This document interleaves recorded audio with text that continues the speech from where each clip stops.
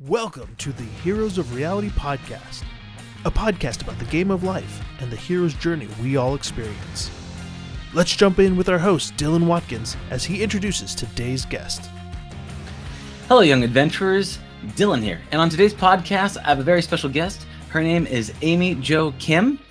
She is an amazing, world-renowned game designer, product designer. She was part of the early teams of Rock Bands, The Sims, Netflix, Fashion Culture, Ultima Online, Happify, and many other numerous startups.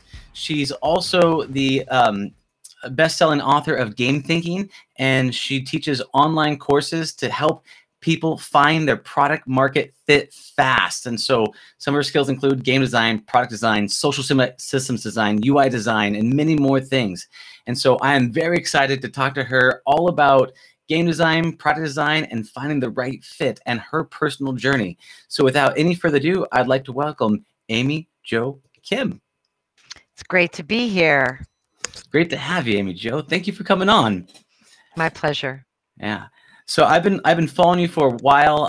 I first fell in love with your work through reading Game Thinking. I thought it was an amazing blend of taking the gamification tactics, tools, system strength, and bringing that into the product world and making it your own. It was very inspirational. So I followed your journey since then.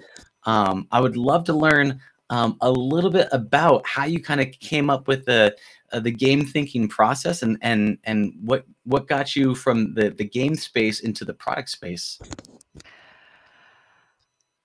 So game thinking came out of all the work that I did bringing products to life. Some things worked, some things didn't, and quite a few things that were common to the most surprising hits I worked on were counterintuitive to a lot of other advice out there. So that's really where it came from. And I've worked both in games and products for 20 years. So it's not really that I went from one space to the other, but that I simultaneously lived in both. So because you're in both spaces, you could see both perspectives, and being able to do that, it was a natural blending the way that you're able to take in that data. Right. Yeah, that's great.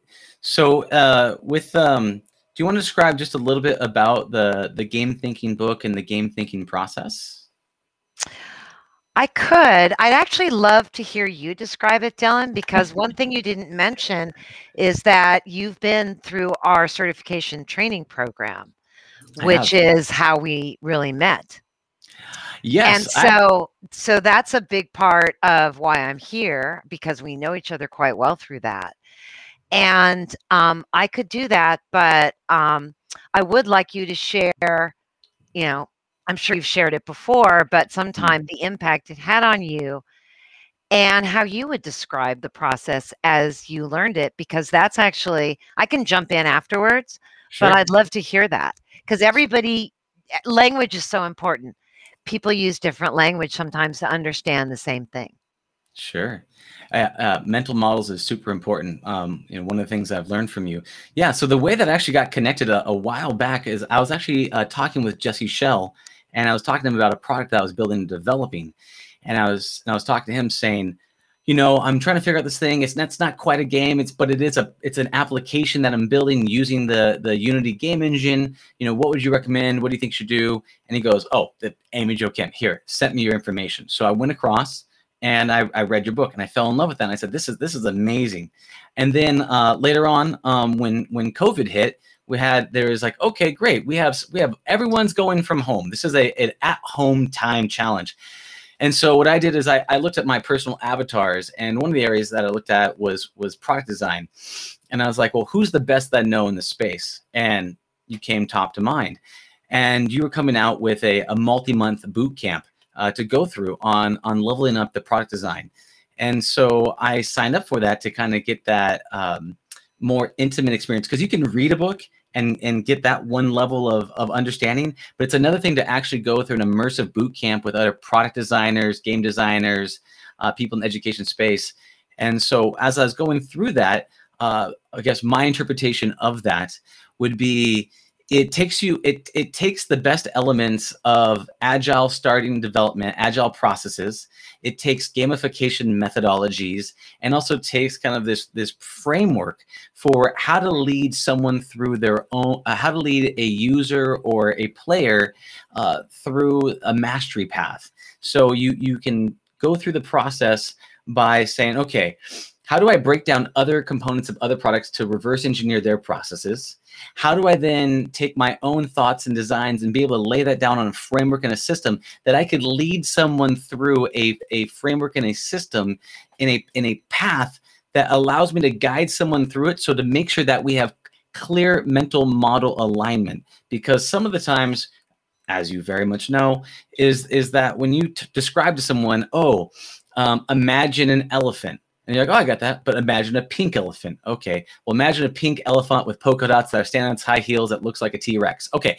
So we're getting closer and closer to that mental model alignment. And so for me, it was an amazing use to not only see the tools and the tactics that were inside the book, but being able to apply that in my own products and the own things that I've been developing, and be able to go in depth with that process. So that's a bit of my explanation on it. How'd I do? Yeah, well, it's really interesting to hear your takeaways. I love that. So you touched on, there's a few things about game thinking that go beyond familiar methodologies, and it's why Jesse, who I've worked with repeatedly, pointed you at this methodology, which is realizing that an experience that you're delivering to your customer over time will be experienced by them over time. And they don't really care about your features, and they really don't care about your layout, and they don't care about all these cool ideas you have of what's going to be in your product. They care about the experience you're going to deliver over time. And it's very hard to test that without building something.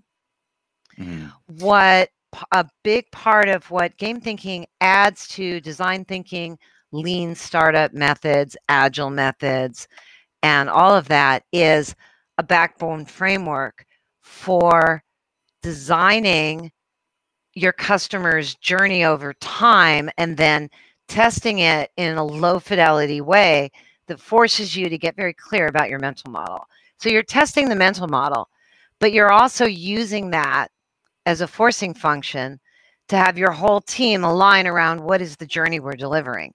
And one of the most powerful things, especially for larger companies, but startups as well, is that being able to have an artifact that you're developing that communicates your customer journey at a high level aligns everybody. Because often you get people that are optimizing onboarding, and other people are optimizing other things. And those can really, if they're not tightly aligned, you just have siloization and a lot of problems. And I've seen that again and again and again, and I've helped many startups untangle that. And part of how you do it is to find ways to put down your assumptions about what that experience is going to be in a form that your customer can understand and give you feedback on, that you're not attached to. And so along with the learning loop, which is a part of that model for driving habits and retention, and then superfans, which is a very specific research technique that speeds you up and improves your research efforts. Those things together really form the core of game thinking. We're about to run another cohort. We're just getting done with the cohort after years that we've run for certification. And we do have a boot camp, but that's a 5-day short-term crash course. Certification masterclass is really a masterclass. It's a 6-month experience. It was 4 months when you did it, and we found that people really wanted more, so we extended it to 6 months. And we're just finishing up a cohort and starting another one. One of the people in it got funded during the cohort. Oh, that's awesome. Using some of the techniques, especially the superfan technique. So yeah, it's really exciting. So that program is continuing to grow. And the thing that I find is during COVID, you mentioned COVID. Mm. During COVID, a lot of people, some people jobs, a lot of people changed their jobs. Some people's businesses took off. Some people's businesses dried up. A lot of people pivoted. There's a lot of rethinking. A lot of a lot of people in jobs maybe they didn't like that were comfortable or have a lot of time to think about that. So there's a lot of rethinking of what people want to do. What I found is that so much of what people seek and what they need to be able to do and the skills that let you get a job anywhere and make you highly desirable as somebody who would get hired like you to help out with something, to build something, or who would get hired in a company, are being able to work really effectively with cross-functional teams. Yeah, and there's so much to unpack with that. But one of the things I want to touch on is, what do you think was the primary reason extending it from 4 months to 6 months? Because I know there's a lot to fit in there. I know that. Yeah, so there's two primary reasons. Mm-hmm. One is 6 months gives you the ability to have holiday breaks, to have people dip in and out and not feel guilty. At the end of 4 months, the people that were really rocking and rolling could have really benefited from another month or two. Yourself, Chris, who you remember was on his project. You got, all the way through all the steps, which was great. But a huge part of the value is once you've gone through the basic 3 main sprints, discovery, design, and validation, being able to then iterate and feed back what you learned during validation and create a real product brief that captures what you learned, which is what the folks are doing now, is a huge part of what actually makes this stuff work in the real world, is getting that artifact at the end. And so we wanted to extend it so people could get that artifact and, learn what they had to learn. And we also, we ran October through March and just really wanted to take some time off over the holidays. Yeah. And we're going to run it April through September. And we want to take, some time off in August and be able to do that. So, so now it's 2 6-month cohorts a year. And then we have other programs that are shorter. We have our boot camp and we have our accelerator, which is this year has been very popular, which is for teams who want to do something in 2 to 3 months and want to work more intensely. So, we've really evolved our business partly through the pandemic to hone in on what do people need. There's a way for me, it's easier for me to run shorter programs. It's easier to run 3 or 4 months than 6 months. But 6 months really gives people what they need, and I can make it work. And there's it's and it's also more differentiated in that way from the boot camp. Yeah. It's so we opened applications last week. I think we've got 22 applications. We'll see, how it plays out. But if anyone is right now, at gamethinking.io/programs, you can find our certification program. We're currently accepting applications and they'll close on March 15th. So, it's really exciting. Some of our graduates, I'll give you something incredibly exciting. Well, one, I got to work with you. I got to pull you in to help out with a continuous glucose monitoring project, which is coming to a close. And by the way, Dylan, a great update on that. Oh, awesome. But that was awesome because I got to pull you and Tiago, another graduate, in. And then a bunch of the Game Thinking Asia folks are now, I've hooked them up with another graduate of certification from our Africa cohort. You met our Africa friends in your cohort, right? So their boss has a new project. And so I'm matchmaking him with folks that we've trained up in our certification program in Game Thinking Asia. And these folks have been through it twice. The other thing I'm seeing is that the people that learn it, they often will go through it twice. You learned a lot more, working on this project. Yeah. And I really like to be able to have people that level up and then level up some more. And now I can send business their way. And so that's really, that flywheel is really starting to happen in that community. Sending business, and some of the business is actually coming from people in the certification community, hiring other people, with touching base with me, but really taking me out of the mix and just using the tools and the framework because they know it works to work together and do something that goes beyond what I could do. And I just can't even tell you how exciting that is. It is. It's an awesome ecosystem to go from, inspiration with, here's a book, read the book, Right. to actually being a part of a community. Because as you know, if you want to go fast, go by yourself. If you want to go far, go with a team. So being able to come into a community, level up, and be surrounded by like-minded peers in the space, and then being able to reflect to each other and kind of, washing hands with each other through this process, so that as you level up, you can get other perspectives, because you hear someone else pitch their product, you can hear them design it, describe it, all that, and then it gives you insights to your own self, your own descriptions, your own processes, which is incredibly valuable. I didn't mention the project that we were working on because I didn't know what was under NDA or protections or any of that type of stuff. So I was like, no, I'm going to let you bring that all up that as it comes in. And what is incredible about the ecosystem of that is you do see that inspiration of people passing along and learning insights and tips and tricks and being able to help and support each other.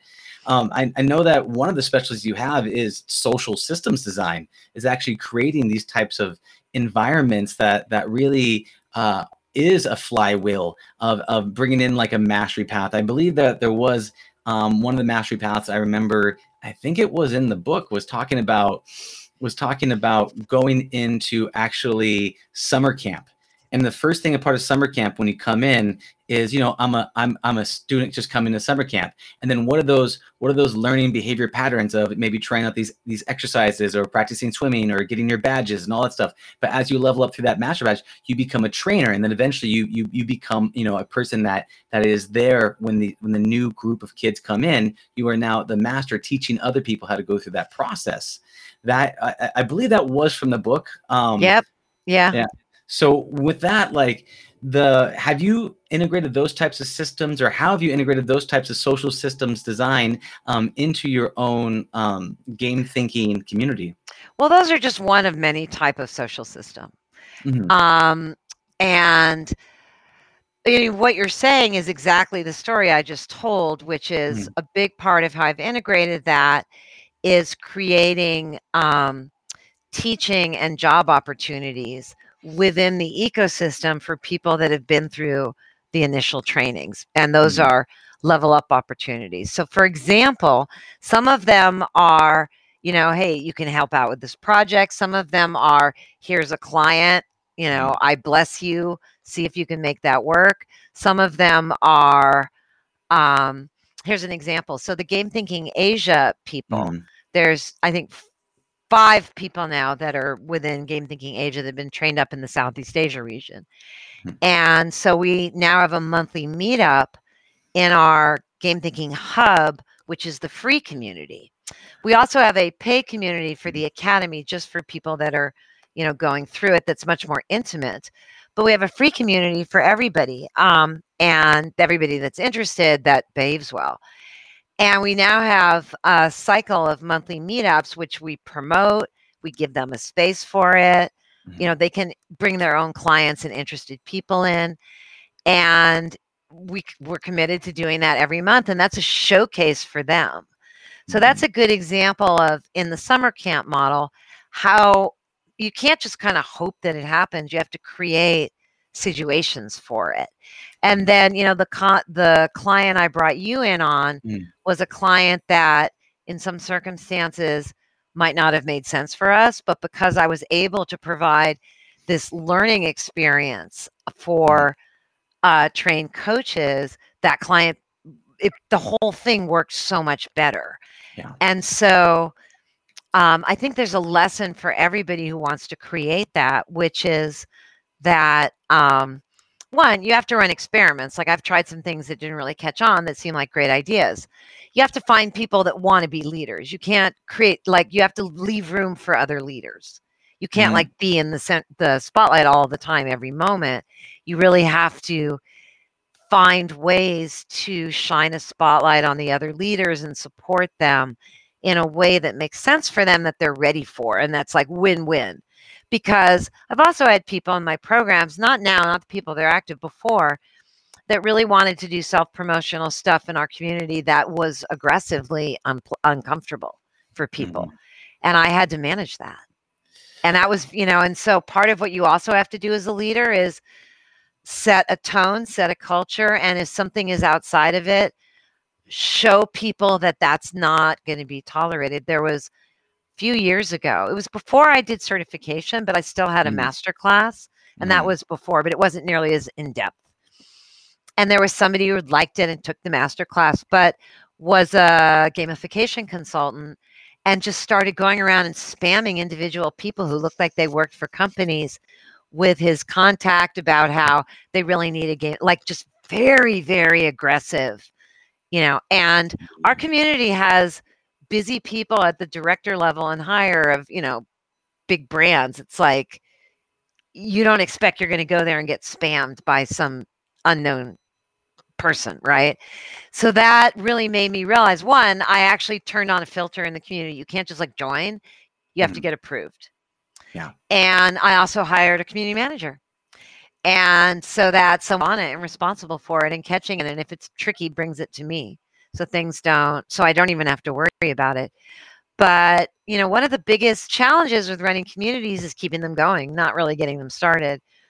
And it's real work. You have to decide how much work it's going to be and who's going to do it. I've had community managers that I lifted up as volunteers from my clan, and I've decided I'd rather have a paid community manager because volunteers get busy. Yeah.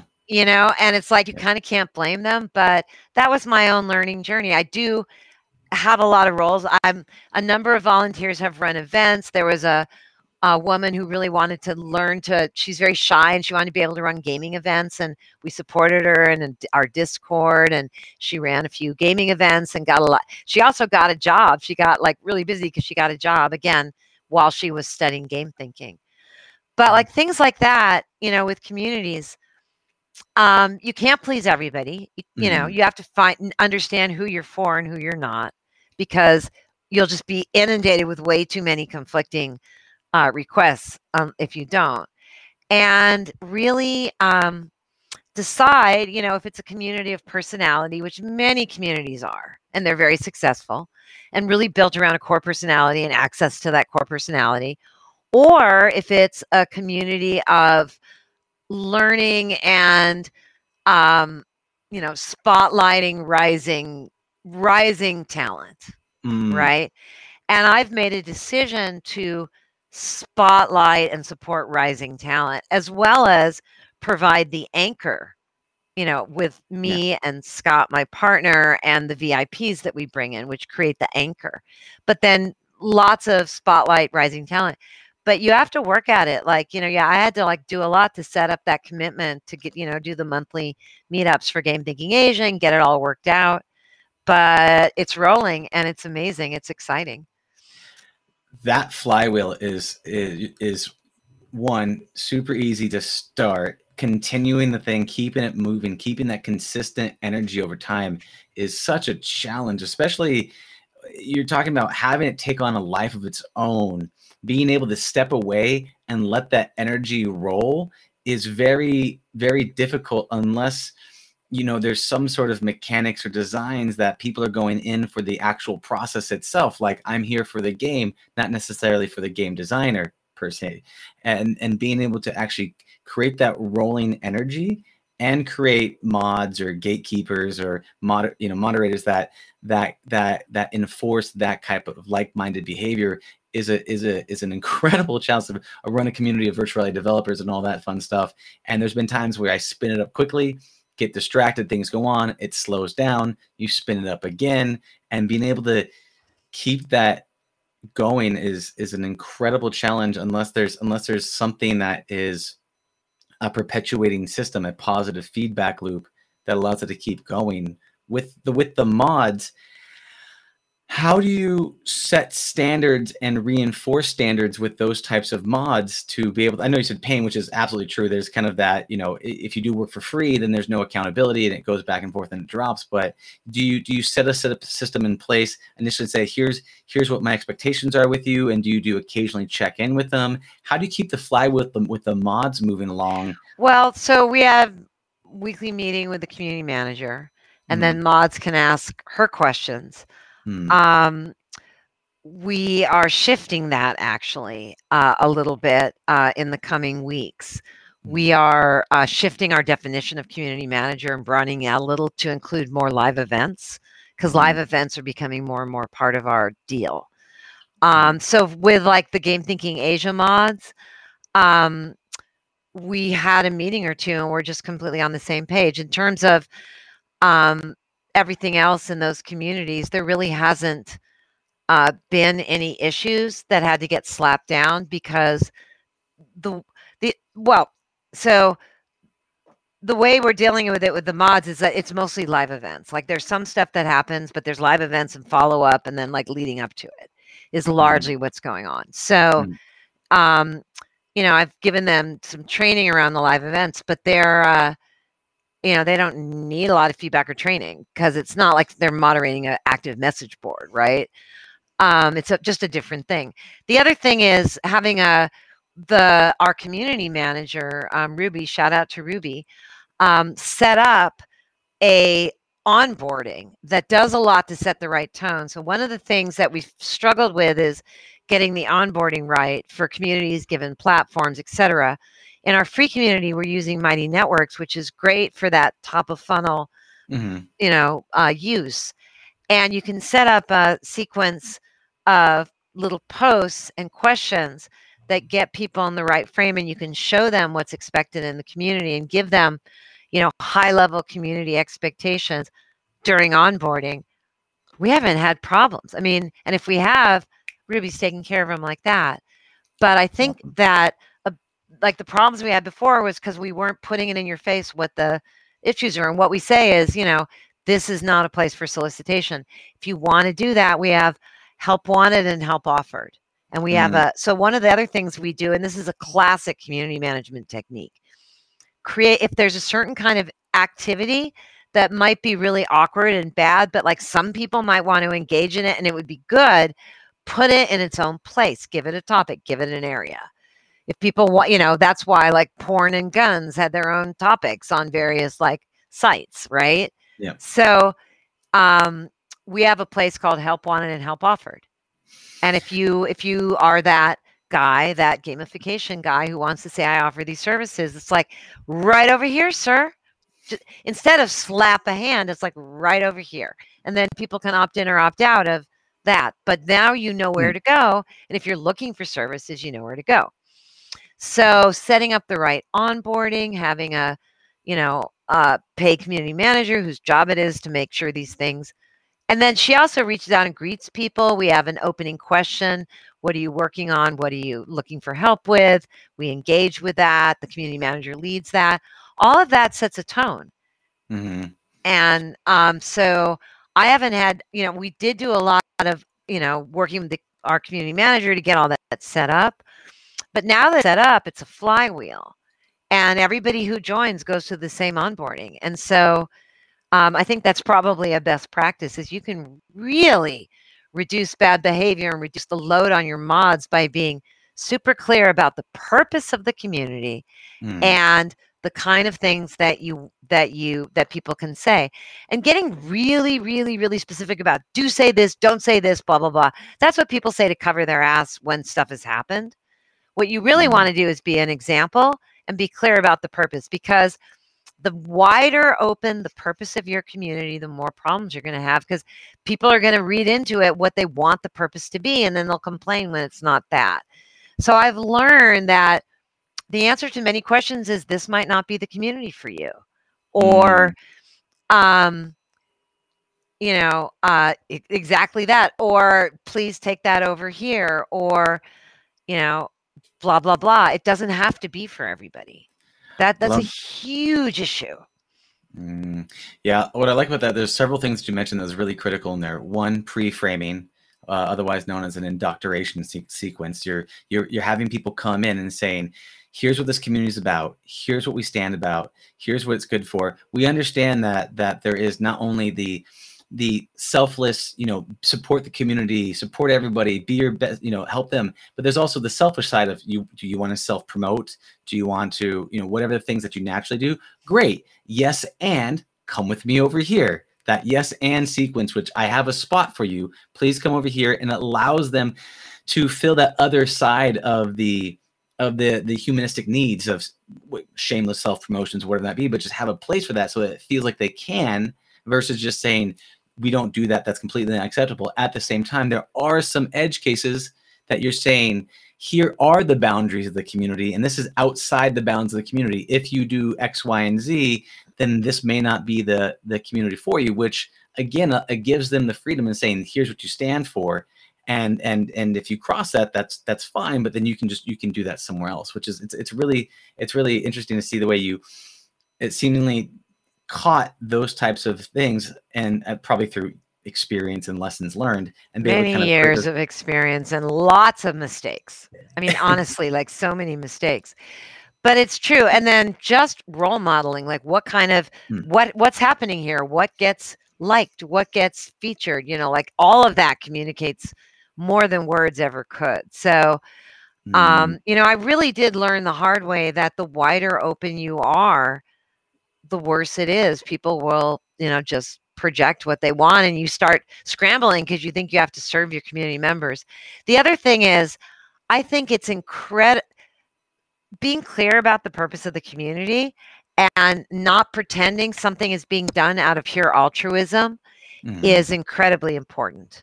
I think that community is very squishy and emotional, and all kinds of people say, oh, I'm, especially, like VCs or this or that, I'm doing this out of the goodness of my heart. No, you're not. Everybody has if you aren't, let me put it this way. If you aren't doing it because you're deeply getting something out of it, then you're not going to be able to sustain it. You're doing a disservice to everybody that you invited in. Yeah.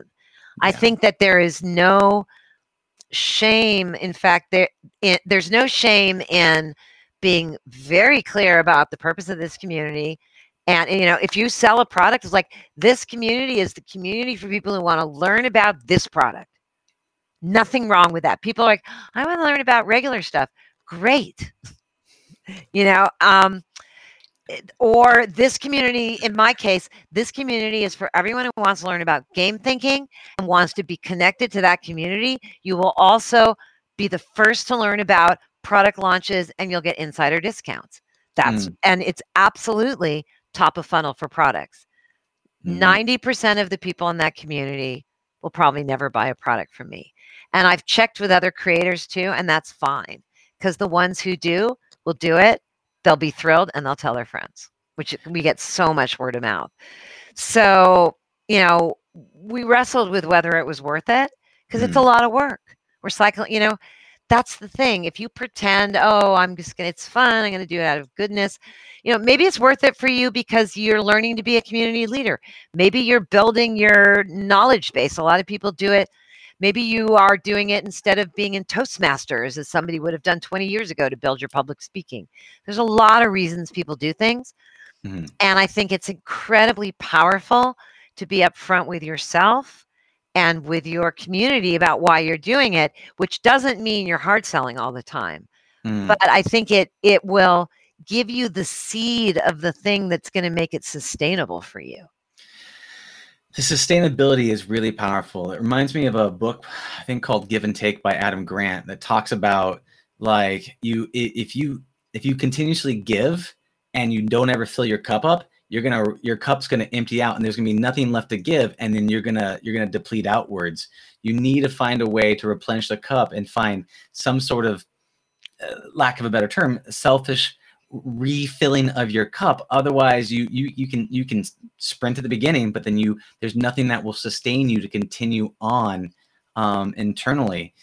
And I think as you go through the process of being a part of the community, those intrinsic values change, right? What starts you is I know nothing in the space and I'm just hungry to learn versus I'm a master in the space and I'm giving back. They're two different sets of needs and desires and ways to fill the cup back up.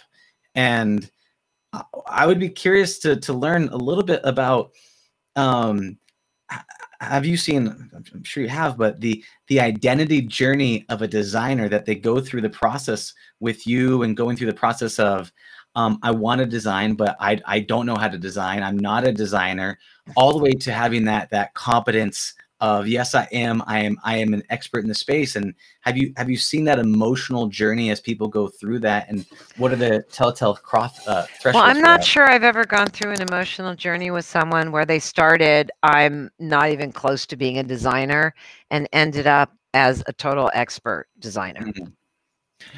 Oh, really? Because that's a much longer journey than just the game thinking techniques. Mm, Game thinking is a part of it, learning how to be a designer. It's not everything. It's a mm, huge part, and it's in particular very cross-functional, which I brought up earlier. Many designers don't really learn cross-functional skills, and game thinking embraces strategy. It teaches you cutting-edge research skills, and mm, it teaches you playtesting skills. And many designers don't really do those, but now they're able to do it on their own or work much better with a cross-functional team. So, but what I've seen mm, is I've seen people that have one kind of very limited design skill broaden greatly. One of our recent students was a visual designer and had been an animator and really wanted to be a product designer and just didn't know how. Studied game thinking for 6 months, got a job as a product designer at $30K above what she thought she would. that's Game awesome. thinking's not the only thing that helped her, but it's a big part Mm, of it. And so for someone like that, she worked hard, she did the work, but she had somewhat of a background, right? But she also had to unlearn a lot of visual design things, because visual design is really about getting it right, not roughly iterating towards success. So she had a lot to learn there, but she learned a lot. And then, I mean, you saw Chris Swain, who's a very mm, experienced game designer, but has never done this kind of work, struggle, with the storyboarding work and emerge triumphant and learn hugely valuable things from testing his storyboards. And so that was an example of a very experienced designer who built up a really key modern skill that he didn't have by doing this. And then I've also, like, I have worked with engineers, mm, but I haven't ever seen an engineer with no real design experience or background turn into an expert designer. mm. I just think there's more depth, but I think if you've worked, like, I've seen a lot of PMs become better designers for sure. Yeah. Well, one thing about it, one, Chris, you could tell that he had an artistic Hollywood background where you saw the things that he was producing was like highly polished out the gate, even when it wasn't necessarily needed to be.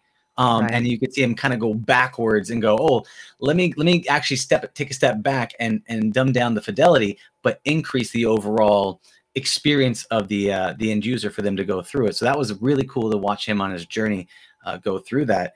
You touched on a really interesting point because for like engineers, it's really clear a lot of the positions of what an engineer is. I'm a gameplay programmer, I'm a systems engineer, I'm a networking programmer, what things might be. For a designer, there's it's kind of amorphous and kind of a broad stroke when you say I'm a designer. It's like there's behavioral design, there is systems design, there's all these kind of different areas of designer that is a kind of a bit more I would say gray. Do you have just top of mind what you could say buckets of different types of designers just for clarity's sake? Not really. I mean, everybody buckets it different ways. Mm, I think the term behavioral designer is kind of bizarre, but I know that a lot of people are behavioral designers, mm, but they never address anything that is like a mastery path or identity and transformation, at a higher level. It's always like about the behavior. mm, Um, so I think that there's lots of kinds of design, and what you need is depends on what you um, what the project needs. There's some really common, obvious things like visual design, which Mhm. is color and layout and gestalt and proportion and all that stuff. But it also gets into communicating impact, which Mhm. many visual designers can't do. Game design, product design, there's overlap. Within game design, there's lots and lots of different kinds of designers, level designers, combat designers, Mhm. different kinds of system designers, all kinds of art people. Those projects tend to have multiple kinds of designers on them, but somebody has to oversee the vision of the whole thing, Mhm. or else it goes to shit. So there's like a I lead game designer, and similarly on many products, often there isn't a lead product designer. That's often missing. But on Mhm. really good products or apps, there's somebody who really holds the vision, and there might be UX designers and visual designers and front end designers making it work with specific things, and it just how you slice it, how many roles someone plays depends on the size of the team. Yeah. But I don't have just a taxonomy. I think there's lots of different taxonomies. Sure. But one of the key things that I think is useful, as if somebody is thinking about, am I a designer, am I an artist, what is it? The artist's core feedback loop is really with themselves and with their own self-expression. Does this express what I'm trying to say? That's really what art is fundamentally about. And the designer's feedback loop is not, does this express what I wanted to say? Then you're acting like an artist. The designer's feedback loop is, does this do what it needs to do for my customer, for my user, for my player? Does Yeah. this delight them? Does this take them on the journey? Does it do the, blah, blah, blah. And it's a very different, it's a different feedback loop for making decisions. And I've seen a lot of young people mistake people critiquing their designs for, attacking their art. And those are some of the things that visual designers have to unlearn. It's like critique and rough prototyping and iteration means that things are going well, Mhm. not that you failed. It means things are going well. I have people I coach that, I critique them and they get all sad. I'm like, I wouldn't even bother to critique you if I didn't think what you did was great. Yeah. Buck up, buckaroo. There's two things on that. One, what it makes me think of, it's very much like a comedian can't write a joke in a vacuum. You can write what you think it's going to work with the crowd, but you need to test it on the crowd to really get that. Does this joke land? You can knock it up all day long, but you're not a real quote unquote comedian unless you actually have a crowd to bang that against to see, does this land? Which is one thing which it seems like the designer needs, the design you're designing for somebody versus designing for yourself. And one of the things I love when working with you and seeing you use your tools, because it's one thing to watch.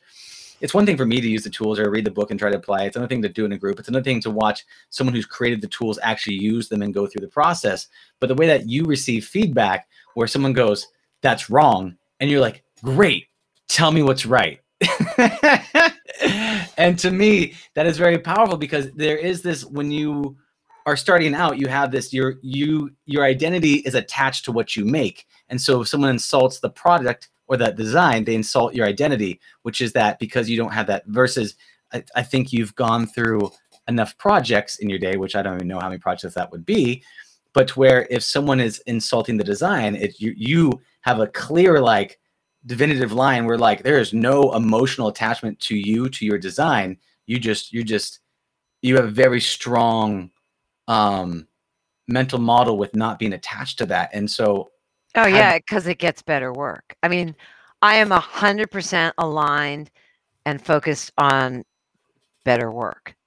Ego means nothing. And I've just learned it over time. It's been beaten out of me. But you're right. It's something that it's a sign of a much more mature designer, a much more senior designer, is not having that attachment. It's been beaten out of me, man. That's well, I mean, in some ways, partly just, I mean, user testing is brutal. User testing is brutal, and I love it. But I get so excited about something, show it to people, they're like, it's brutal. That's what I mean. I don't mean that people hurt me. I feel like through testing, it's been there's just nothing like it. It is how you make great stuff. it's forged through the fire of the opinion of others, and there's lots of opinions that so lots of forging going on. I've seen your response to, you know, what someone might take as you could be defensive to the criticism, but you're like, okay, now we're going to iterate that, and we're going to iterate that model and go from there. Is that it, along the path of people leveling up or up leveling in the world of design? What are those threshold guardians? What are those things like taking it personal that prevents people from becoming a better designer on the path? Well, I think some of it is the way that a lot of us bright folks have been shaped, you know, by the way we were raised and by school to get the right answer. I think that even if we're not aware of it, you know, especially people that, you know, are working in tech and gaming and product, a lot of them did well in school, not all, but quite a few of them. And that really shapes you in so many ways to get the right answer. And I think unlearning that, a friend of mine, Barry O'Reilly, I published a video of his recently. He wrote a book called Unlearning, and he works with execs at big companies, but it's really the same point of view. It's unlearning that your goal here is to get the right answer. At some point, you have to ship a product and you want it to be the right product for the right people. But early in development, you have to unlearn that success means getting the right answer and that you came up with the idea. And you have to get really excited about the opportunity to find out what's right and what's wrong. And by doing that, you're really dissolving your ego boundaries, because what I've learned just going from a, you know, very rough around the edges, smart and promising, but, you know, obnoxious younger person. Believe me, I know, like I've been told many times. When I was a young designer, I thought ideas were the shit. You know, I was just like, I was that person. I'm so empathetic to people like that. And then user testing, you know, at first I didn't want to do it, but then I started to see what would happen. And I started to realize that not at all what mattered was my ideas. What mattered was, first of all, our ideas. And so I am famous for running team meetings where nobody can remember whose idea it was, because we don't care. Epic. And so that's part of it, is you just decide and you lead. Anybody you work with, you lead toward like, I don't remember it. Like, let's just find out. Who knows if it's the right idea? Let's find out through testing. But being able to dissolve your ego boundaries that way, and it does come when you've accomplished more and you have confidence, right? You know, I think there's anxiety when you're younger, you're proving yourself. But then realizing that it's about us, it's not about me. The best meetings are where nobody remembers whose idea it was. And then realizing that you're going to be wrong half the time. You know, working with Will Wright and running testing on his ideas and seeing he was wrong half the time. Wow. And it's like, that's how we did it. You know, it's like, it's not about being right. It's about having interesting testable ideas and a process to find the best ones. And so getting to work with, you know, like world famous people and peek behind the curtain and see it's not about them being right. It's about testing your way to this cool thing. That really shook me. And that really showed me how powerful that was. And that's why I do what I do, to bring that to other people. That's powerful. On that note, so that's fantastic. And that says a lot about the system designs and how to run team meetings and really create the right aligned group mental model, so that we understand the it's not about us, it's about the final product and the collaboration that goes into it. On the opposite side of that, how do you get people that because one of the challenges you have is, oh, it's my idea is better than your idea, or your idea is better than my idea. I'm great, you're terrible, you're great, I'm terrible. And that thing on the internal side. Externally speaking, and actually talking to customers or potential customers, one of the big challenges I've seen in any of the space, in any of the products, no matter what it's been, is getting a customer or a potential customer to crap all over your product instead of them just smiling and go, this is great, I just want this uncomfortable situation to be over. So how do you encourage that behavior? How do you get that? How do you tease it out of them? I never get into those situations, because I don't develop products and then show it to a customer. Like Mm, in our accelerator, we take clients through this process. mm, So I've set up my business so I literally don't run into that. Any client who would that's not what we do. We don't so, develop ideas for clients and then pitch them to the clients or present them to the clients. I mean, I do have clients. The thing I do run into, so because of the kind of work we do, mm, we're developing these things together. It just never, mm, there's never that unveil, right? mm, But what I do run into is that when a client has a particular idea, and a lot of times what I do is help the client bring their idea to life in a smart way. mm. And so, the client has a particular idea, bring it to life, do storyboards, pull in the right people, and then do that brutal play testing. Sometimes the client gets very upset because Ah, they watch people crap on their idea. So it's mm, never about like them crapping on my idea, but sometimes I lead them right to the point where they're watching somebody crap on their idea. And that person's been extremely carefully selected to be exactly the right person to test. And so that's hard. mm. And so sometimes the client, uh, in most of the situations I'm in, because it does come up, I'm able to walk the client over the burning coals to the other side and see the positives and get a lot out of it. Sometimes it goes sideways and the client freaks out. Yeah, yeah. And that's what I was thinking of is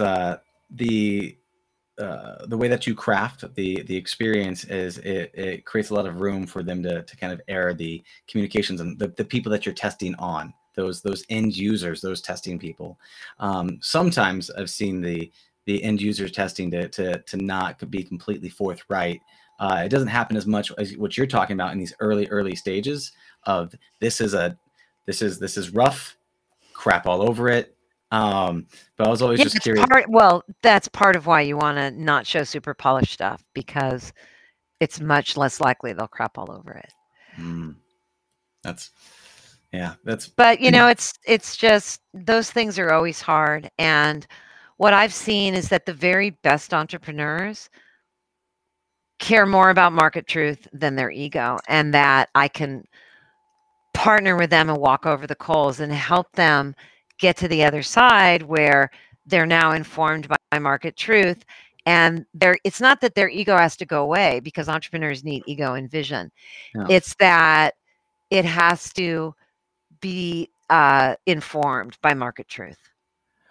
And honestly, it's like the people I deal with whose egos are bigger than market truth, who freak out, I mean, I have clients I have not spoken to after a bad play test. Like literally, I haven't spoken to them after that. Um, I understand, I empathize. I'm not Mm, going to try and fix it or save them because what I know is that that's not what the best entrepreneurs do. And my work is to help somebody rise up to be the best entrepreneur they can. yeah. Market truth over ego. That is so powerful. And a lot of that is of a real entrepreneur, is someone who is of service to their community. They're of service to I'm here to create something of value to you so that I can be a better entrepreneur and create a better product, create a better company and all that. And that's really, really powerful. Just when you're younger, starting out, there's sometimes that identity of uh, not worthy or whatever it might be, that you have that over attachment. So I think that's a really powerful lesson to note, is market truth over ego, and something that you have to get enough reps in. It's huge and it never gets easy. That's the other thing is if it seems like it's really hard, then you're doing it right. What do you with game thinking, with the communities, with everything that you're doing, that you're building up right now, do you have end goal? Do you have a holy grail? Do you have what you ultimately want this ecosystem to be? Well, we want to save millions of entrepreneurs billions of hours of time. So the most precious economy that there is time. Ultimately, what game thinking delivers to people is it saves them 8 to 12 months of time on a project when they go deep and use it. So that's what we're all about. And so if anybody's interested, you can go to gamethinking.io, find our book, find our programs, and explore how this process can help you save time. Fantastic, Amy Jo. This has been wonderful. Thank you so much for that. Any last questions or any last words of wisdom that you'd like to leave the people with before we wrap this up? No, this was such a pleasure. Thank you so much for having me on. Thank you so much, Amy Jo. I really appreciate your time. Have a beautiful day, and I'll talk to you soon. Bye-bye. Thanks again. Thank you for listening to the Heroes of Reality podcast. Check out heroesofreality.com for more episodes. While you're there, you can also take the Heroes Quiz to find out what kind of hero you are. Or, if you have a great story and want to be on the podcast, tell us why your hero's journey will inspire others. Thank you for listening. See you on the other side.